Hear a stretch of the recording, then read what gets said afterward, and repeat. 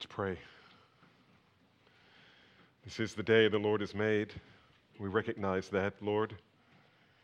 No matter what you have for us in this day and in this week and in the weeks to come, we know that you have made them all. And in your book were written all the days that were ordained for us, when as yet there were none of them. And so we praise you for that. We know every circumstance, every moment in time is sovereignly governed by you. And so this time, this hour is in your hands and under your control. And every person who is here today because, whether they know it or not, you brought them. So give us ears to hear. May we take Jesus' admonition not only to hear, but to be careful how we listen. May we listen with a mind toward glorifying you. May we listen with a mind that is prepared, a heart that is prepared to seek changes where they are needed, seek growth where it is required, and pursue the joy of knowing you and becoming like you. There is no more worthy goal, and so we ask for your help. Now, Father, encourage us in that goal, we pray, in the name of our Savior, Jesus. Amen. We are in Philippians chapter 3, and this will be our last time in Philippians chapter 3, if the Lord tarries for another hour, that is. This week, an 8-person team of willing servants plans to pack their bags, haul their luggage to the airport, and board a plane for Uganda. We'll be leaving next Saturday. And over the years, I've had the opportunity to go to SOS Ministries down in Uganda, Africa. This will be my 4th or 5th time down there. And every time I leave the country, I have similar experiences. Similar things happen in my heart. Let me tell you, first of all, that one of the joys that I have, the most important thing for me and the most exciting thing for me is I'm going to get uninterrupted time, at least for the most part, with my son Wesley before he leaves college. And that's my primary goal here. Yeah, I'm going to be doing some teaching and serving with the team, but I get to take my son on this trip, and that's rare for me. And so praise the Lord, Wesley gets to come. But not only Wesley, but Ken Basinger, Brian Snodgrass, Rhonda and Catherine McKinsey, and Helen Babraska. And last but not least, I haven't forgotten you, Josh. Josh is on the soundboard. Josh Long is also coming. He's kind of a straggler to get on the team, but he is on, and we look forward to getting to know Josh better on this trip. And so before I get started with the message, I just want to say on behalf of the whole team, thank you to all of you who had a part in making this trip possible. And for those of you who have committed to praying for this team, there are all kinds of things that can go wrong on a trip like this, and a number of them have gone wrong over the years. And yet, here we are, and ready to do it again. But the Lord is in control of all of that, and we just want to go down and bless that ministry and help them as we can. And so we'll have a week or so to do that. So we covet your prayers. In the mystery of God's providence, I have found myself on assignment in other countries far more than I ever thought as a young pastor I would be. First time I ever preached, in fact, I was thinking about this week. It was kind of a foretelling of the Lord's will for my life. The first time I ever preached a sermon was on a little island mountain, on the top of the mountain, just off the coast of Haiti. And the pastor that I traveled with said, "You're preaching tonight." And so I did. And I'll never forget it. It was a grass hut. It was very small. I had a lantern sitting on the podium in front of me. Bugs flying. Every light attracts bugs, right? And every square inch of that place, even behind me, there were people standing up against me in the doorway behind me. And in all the windows, all I could see was eyes from the light. And since that time, the Lord has given me opportunity to travel to such places as the Yucatan and Mexico. Some of you remember that trip. A number of you were on that one. Kazakhstan, Ukraine, Siberia last year. A number of Central Asian countries that I'm not supposed to name online. And I have to confess that Whenever I find myself in another country, I always feel uneasy. People ask me, when you go to Russia or one of those countries, how do you know what to do when you get there? And I said, it may surprise you, but it's easy. I wake up in the morning and they come and they say, come, eat breakfast. Go get changed. Take shower. Get in car. Stand in pulpit. Pray. Sit down. Get back in car. Go to sleep. Wake up. Do it again, right? Repeat. So that part's really easy. But when we're out of the country, and especially in places like Africa or really remote nations, I always feel uneasy. As much as I enjoy the fellowship with the brothers in those lands, and as much as I enjoy exercising my gift in teaching and preaching, my heart is always drawn somewhere else. My heart is always drawn homeward. I would rather be here. I'd rather be with my family and you, my spiritual family.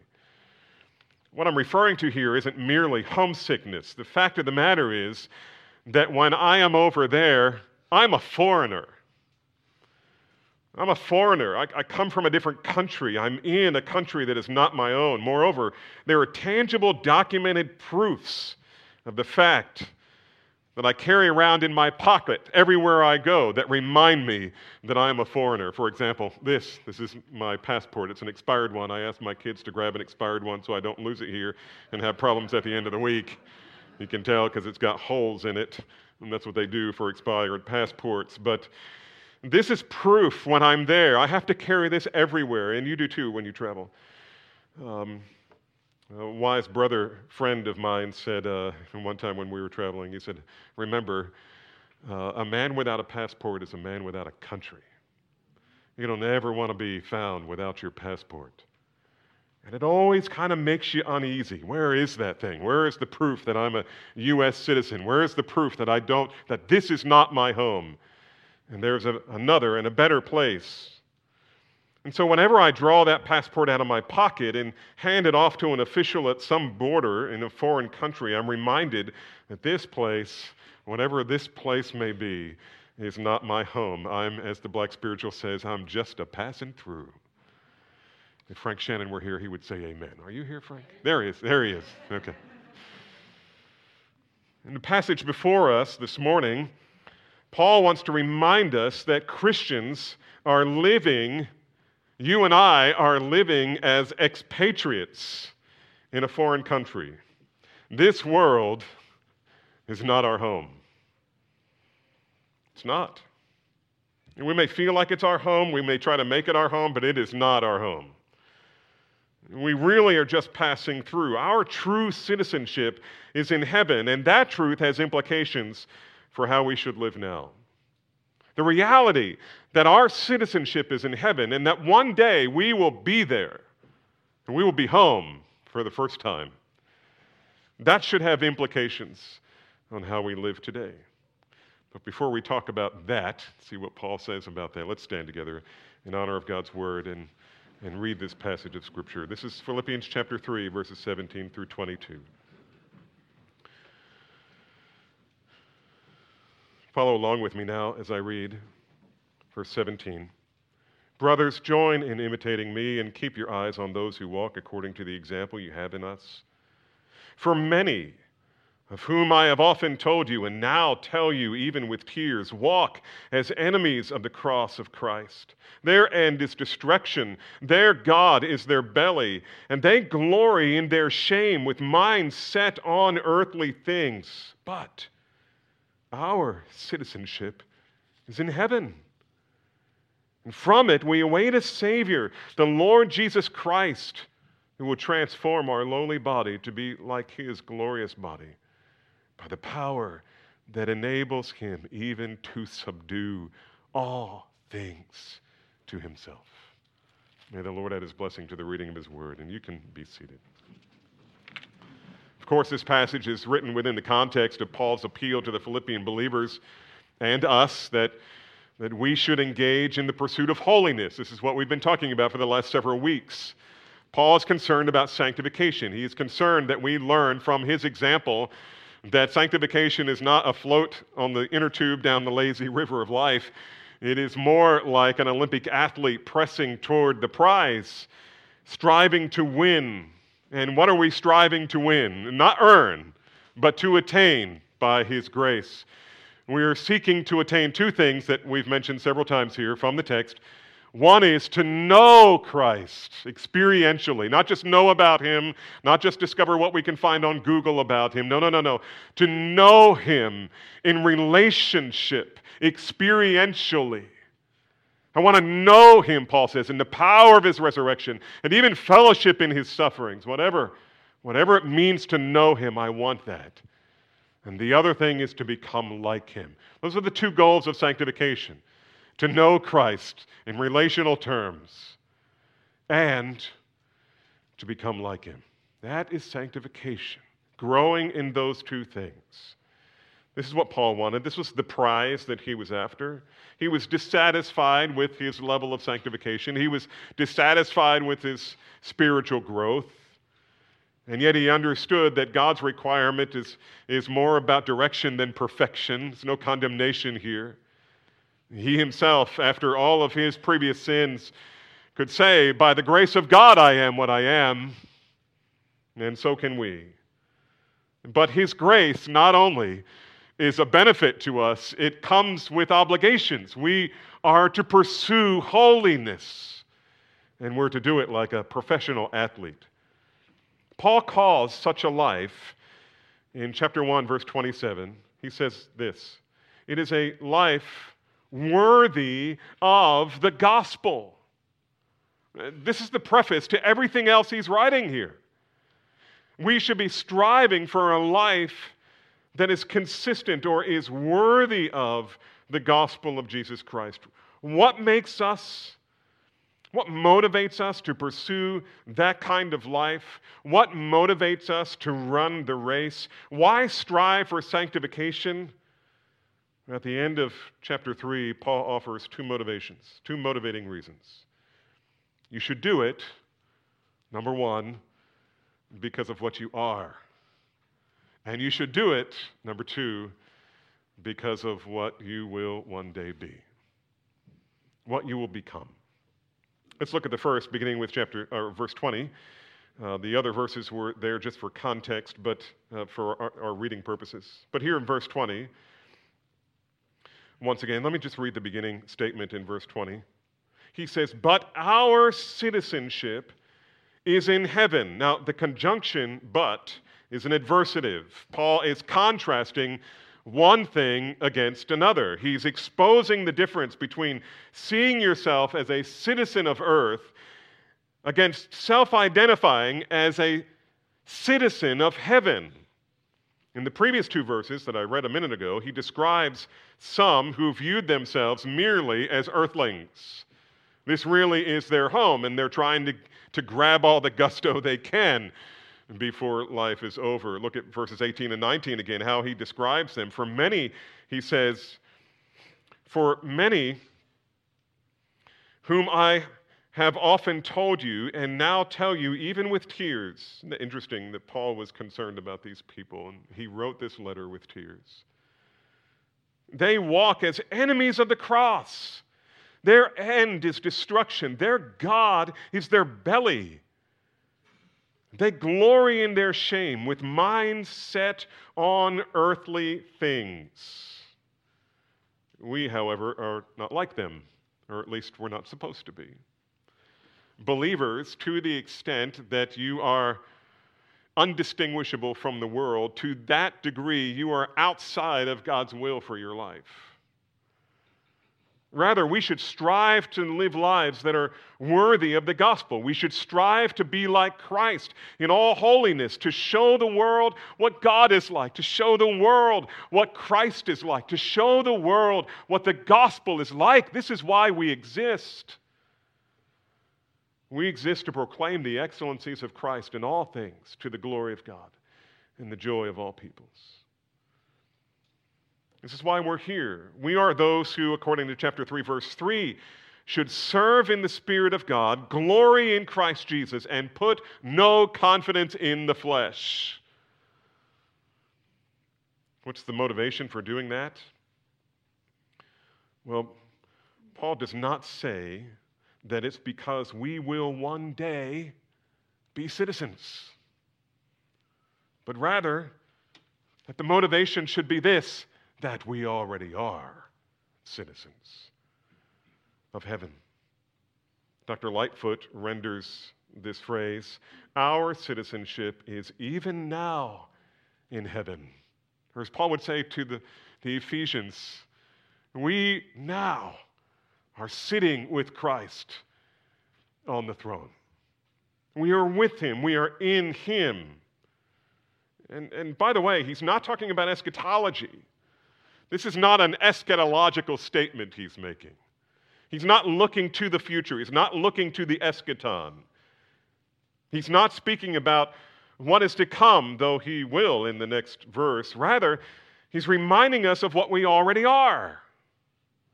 And when you think about it, Paul's just offering us another way of reiterating the doctrine of adoption, or the doctrine of new birth, the doctrine of salvation, the doctrine of our redemption. By the sovereign grace of God, we have been officially declared. Now let this sink in, and I'm going to help you sink this in a little bit.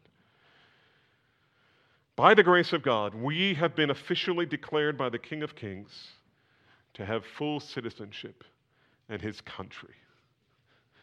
You know what? No passport necessary in the kingdom of God. No passport necessary. You are not a foreigner in the kingdom of God. Now, the first observation we should make about our citizenship in heaven is this. We don't need a passport. We are already citizens, and we didn't earn it. We didn't earn our citizenship. That's not true of everyone in the world. This is a spiritual reality for those of us who are followers of Christ, believers in Christ, who are repenters, as my brothers in Russia like to say it. You may call yourself a Christian, but are you a repenter? That's what they want to know. That's their term for a real Christian. And we're not citizens of God's country because we've made application and we've paid the necessary fees. No. We are citizens of heaven by the free grace of God through Jesus Christ. We might say it like this. It's by the blood of Christ and his righteousness rather than our own that we have been made worthy of citizenship in heaven. It's by the new birth. It's by adoption, having been given a new nature and a new name, that we have been made citizens. And those who are citizens of birth need no naturalization papers. You know what naturalization papers are? I would dare say most of you don't know what that is, because you've never had to do it. Naturalization papers are the papers that you have to fill out to get the long process started to become a citizen of another country. For us, it would be America. People are still trying to get into this country and doing everything they can to get into this country, legally or illegally. But if you do it legally, you have to go through the naturalization process. And it's badly named because nothing's natural about it. Consider this. If you had been born in another country and wanted to become naturalized to the U.S., you would have to go through quite a process. First, you'd have to meet the eligibility requirements. Not everybody can even start the process. For example, you have to be at least 18 years old. If you're under 18 and you somehow show up on the border and want to be naturalized as a citizen, you're ineligible. And then there's not only an age requirement, you must first get a green card, and then you have to live in this country for 5 years and not cause any trouble. You need to demonstrate that you can read English and write in English and basically be able to speak at least conversational English. You must get a minimal education so that you at least know how the government of the United States works. And what's obvious to me is our born citizens know less about that than those who become naturalized. We had a brother in this church a few years ago became a naturalized citizen. He came from one of the South American countries, and he came in one day and started quizzing us on civics and on popular culture, and it was stunning how much the rest of us didn't know that he had to memorize. And not only that, but you need to demonstrate that you have some level of moral character. You can't be a troublemaker. You must demonstrate a commitment to the principles and ideals of the U.S. Constitution. You will then be subject to a speaking exam, a reading exam, a writing exam, a civics exam, and by the way, if you don't pass any of those, you have to retake the exam. And when you think about it, there are some similarities between the process of becoming a naturalized U.S. citizen and the process that many people believe will achieve citizenship in the kingdom of God. We've got to earn it. We've got to work hard for it. Many religions, even some that claim to be Christian, have developed a whole complicated system with hurdles to jump and hoops to clear and tests, exams to take. And in every case, those systems are selling a works righteousness scheme of achieving eligibility for entrance into heaven. They believe there's some kind of naturalization process. But that's not God's way. Listen, the only way to become a citizen in the kingdom of heaven is to be born there. You have to be born there. You say, well, wait a minute, that's not fair. Remember the other requirement that we saw a couple weeks ago, the requirement out of Matthew chapter 6, where Jesus says, you must be perfect even as your heavenly Father is perfect. So you got to be born there, and you got to be perfect. You got to be as good as God. You say, well, that's not fair. I mean, none of us were born in heaven. But this is consistent with what Jesus taught, though, isn't it? Remember his conversation with Nicodemus? Nicodemus comes and says, oh, teacher, yada, yada, yada. And Jesus sees right through it. And Jesus' response to all of that pablum and flattery, he says to him, truly, truly, Nicodemus, I say to you, unless one is born again, he will not enter the kingdom of heaven. Now, some of you have probably heard the term born again, and you think that's an evangelical term that we made up. It's not. Jesus made it up. Jesus used it to describe an invisible happening that occurs to all who believe, all who come to Jesus Christ by grace through faith. They are born again. Why birth? Why birth? Why the illustration of birth? Because you had nothing to do in it. If you are a child of God, how many of you have been born? Yesterday I read the article about the lady who gave birth at Chick-fil-A this week. That baby had nothing to do with that, right? I mean, it was a surprise to everybody. You had nothing to do with your birth. In this same context, Jesus tells Nicodemus, what, you don't understand this? You're the teacher of Israel, and you don't know how salvation works? Don't you understand that the wind blows wherever it wishes? Speaking of the Holy Spirit. You can't see it coming, you don't know where it's going, but it has its effect. So it is with everyone who is born of the Spirit. It is God's work. It is God's work. Just as you did nothing for your natural birth, you contributed nothing for spiritual birth. You have to be born. You cannot work your way into citizenship. You cannot be naturalized into the kingdom of heaven. You see, coming into a relationship with Jesus Christ is not like becoming a naturalized citizen of another country. It's more like being born. It's not something you can achieve for yourself or do by yourself. It's something that you receive because of the gracious will of another, in this case, God. The contrast cannot be more stark. You must be born again. You must be born of the Spirit. You must be born from above. Listen, going to church doesn't make you a citizen of heaven any more than standing in your garage makes you a car, or going to McDonald's makes you a hamburger. Going to church doesn't make you a citizen of heaven. Serving the poor does not make you a citizen of heaven. Loving your neighbor doesn't make you a citizen of heaven. You have to be born again. You have to be born there. And when a sinner is granted true life in the Spirit by the grace of God alone, he immediately becomes a disciple of Christ, a child of God, a citizen of heaven. And God then treats you, listen, God then treats you as if you had been born in His city, in His kingdom, in His house. There aren't many in our church body who could even claim to be Jews. And if there are any, you probably weren't born in Jerusalem. And if you were, Jerusalem really here is just a metaphor for heaven when we look at these things in other passages. But by grace, through faith, in Christ alone, you can become a citizen of the kingdom by birth. And this is amazing to me. I want you to turn back to the passage that I had Jason read earlier, and it is Psalm 87. We're going to read it again, most of it, not all of it. It's only 7 verses long.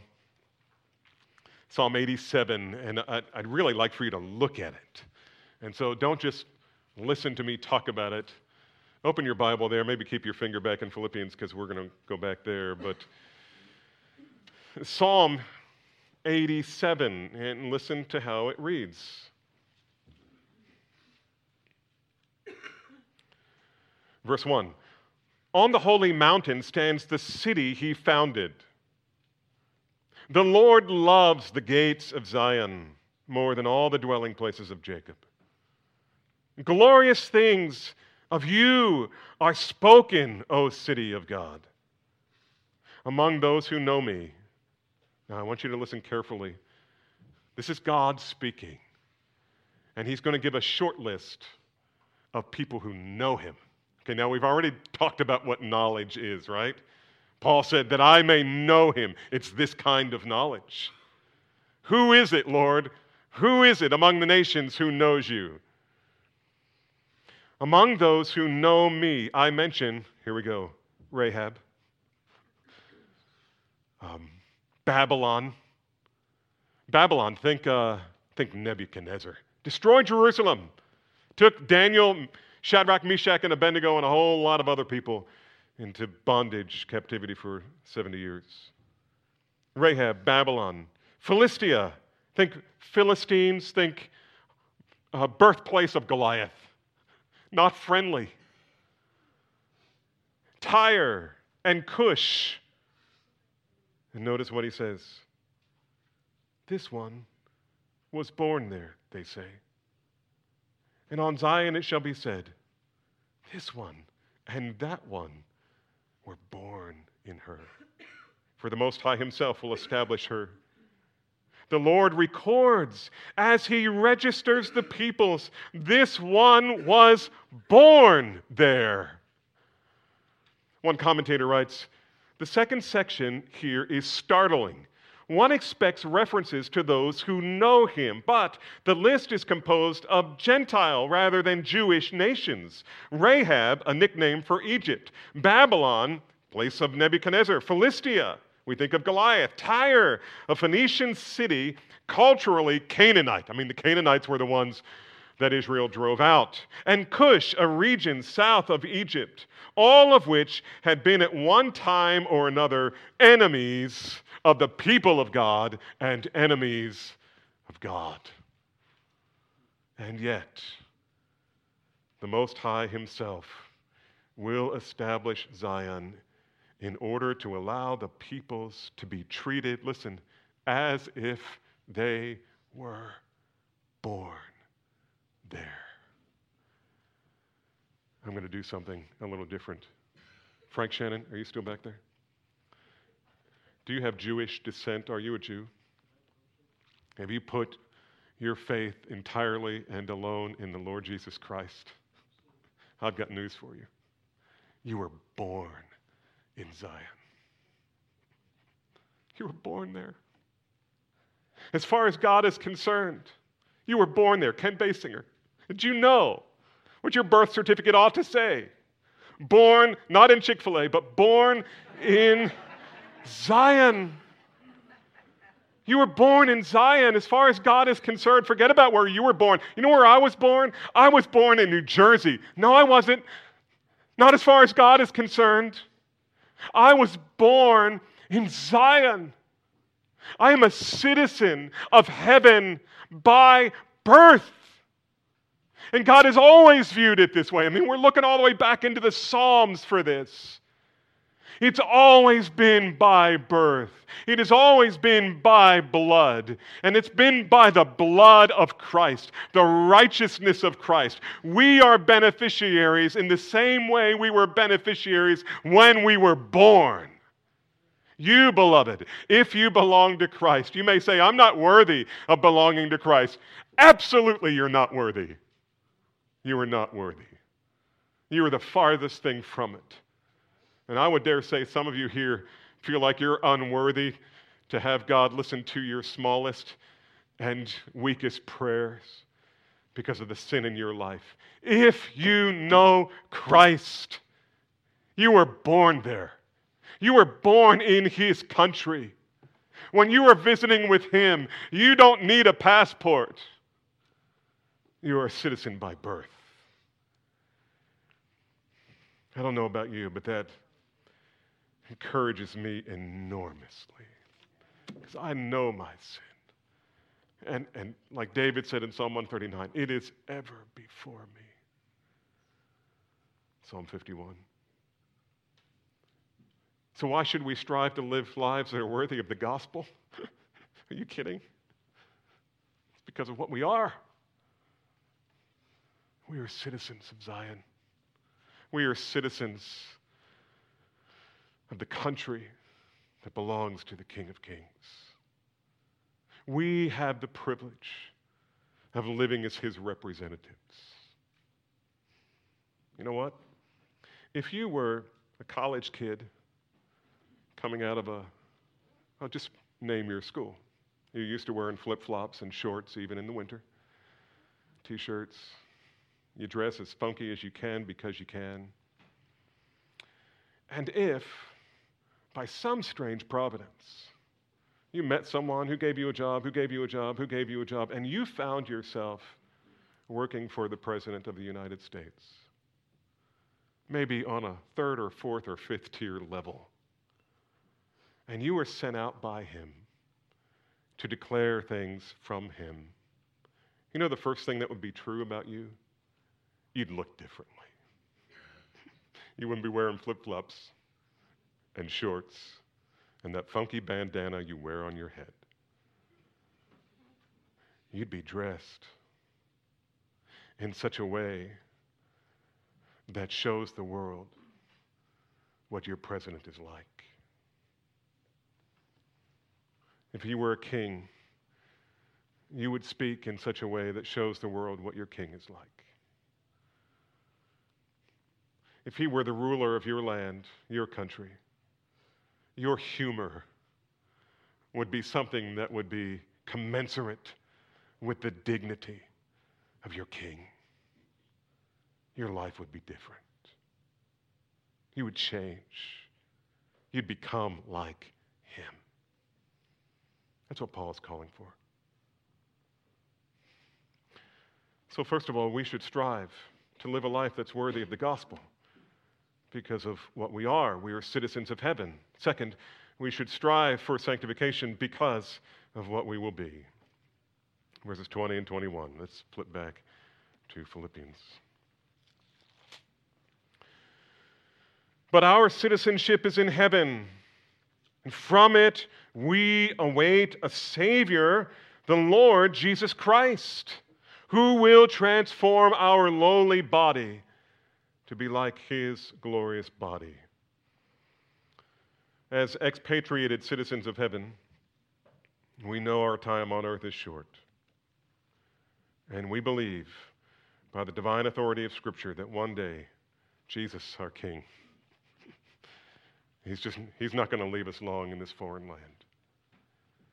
And one day he will come, as he has promised, and he will receive us to himself. We will be caught up into the clouds with him.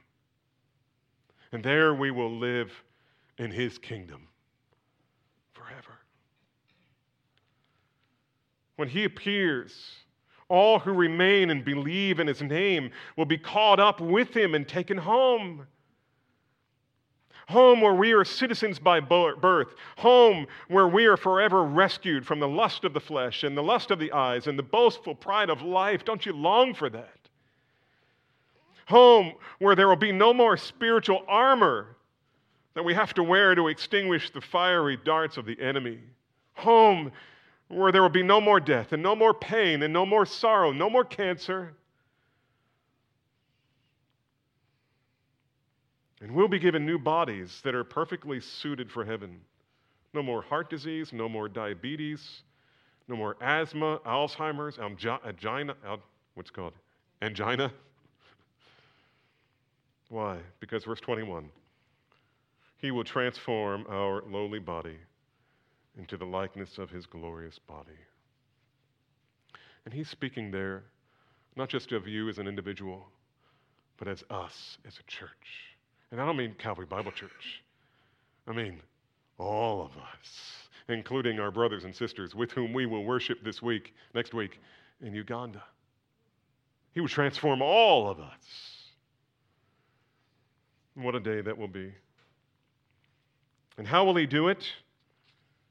He will do it, watch this, by the power that enables him to subject all things to himself. In other words, he will do it by divine fiat.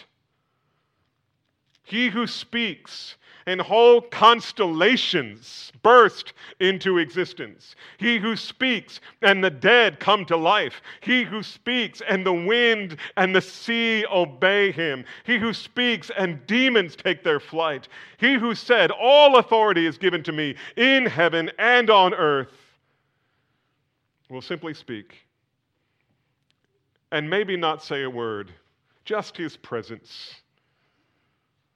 And we will be changed. And we will become like him when we see him as he is. Don't you long for that day? Do you long for that day? Do you long for it? Then live like it. That's what Paul is saying. If you long for it, you should live like it. And you know what that means? Some of you got to put some things off. So there are some things in your life you just need to get rid of. It's time to do some radical amputation. If your eye offends you, gouge it out, metaphorically. If your right hand, it's interesting, Jesus says, right hand. If your right hand offends you, cut it off. The one you depend on the most precious thing in all the world, cut it off. If you long for that day, live for that day. When we see Jesus, our sanctification will be complete. And you know what I love about Paul? He loved these Philippians. He was so convinced of their salvation that in chapter 1, verse 6, he said, "And I am sure of this, that he who began a good work in you will bring it to completion." When? At the day of Jesus Christ. It'll be done. It'll be over. The task will have been fulfilled.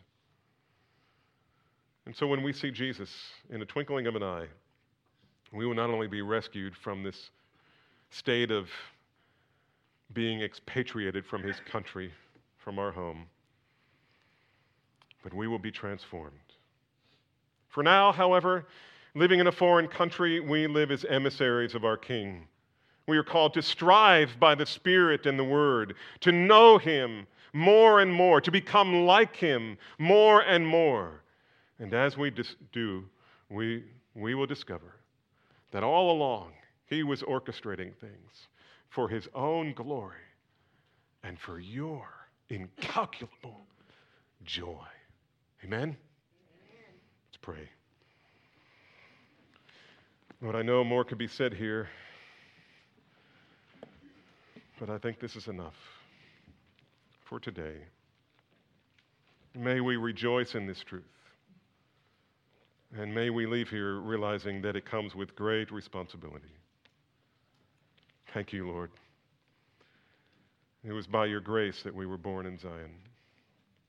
Thank you that on that day we will see people from Babylon, and people from Tyre, and people from Philistia, from Egypt, from all over the world, from every people, language, tribe.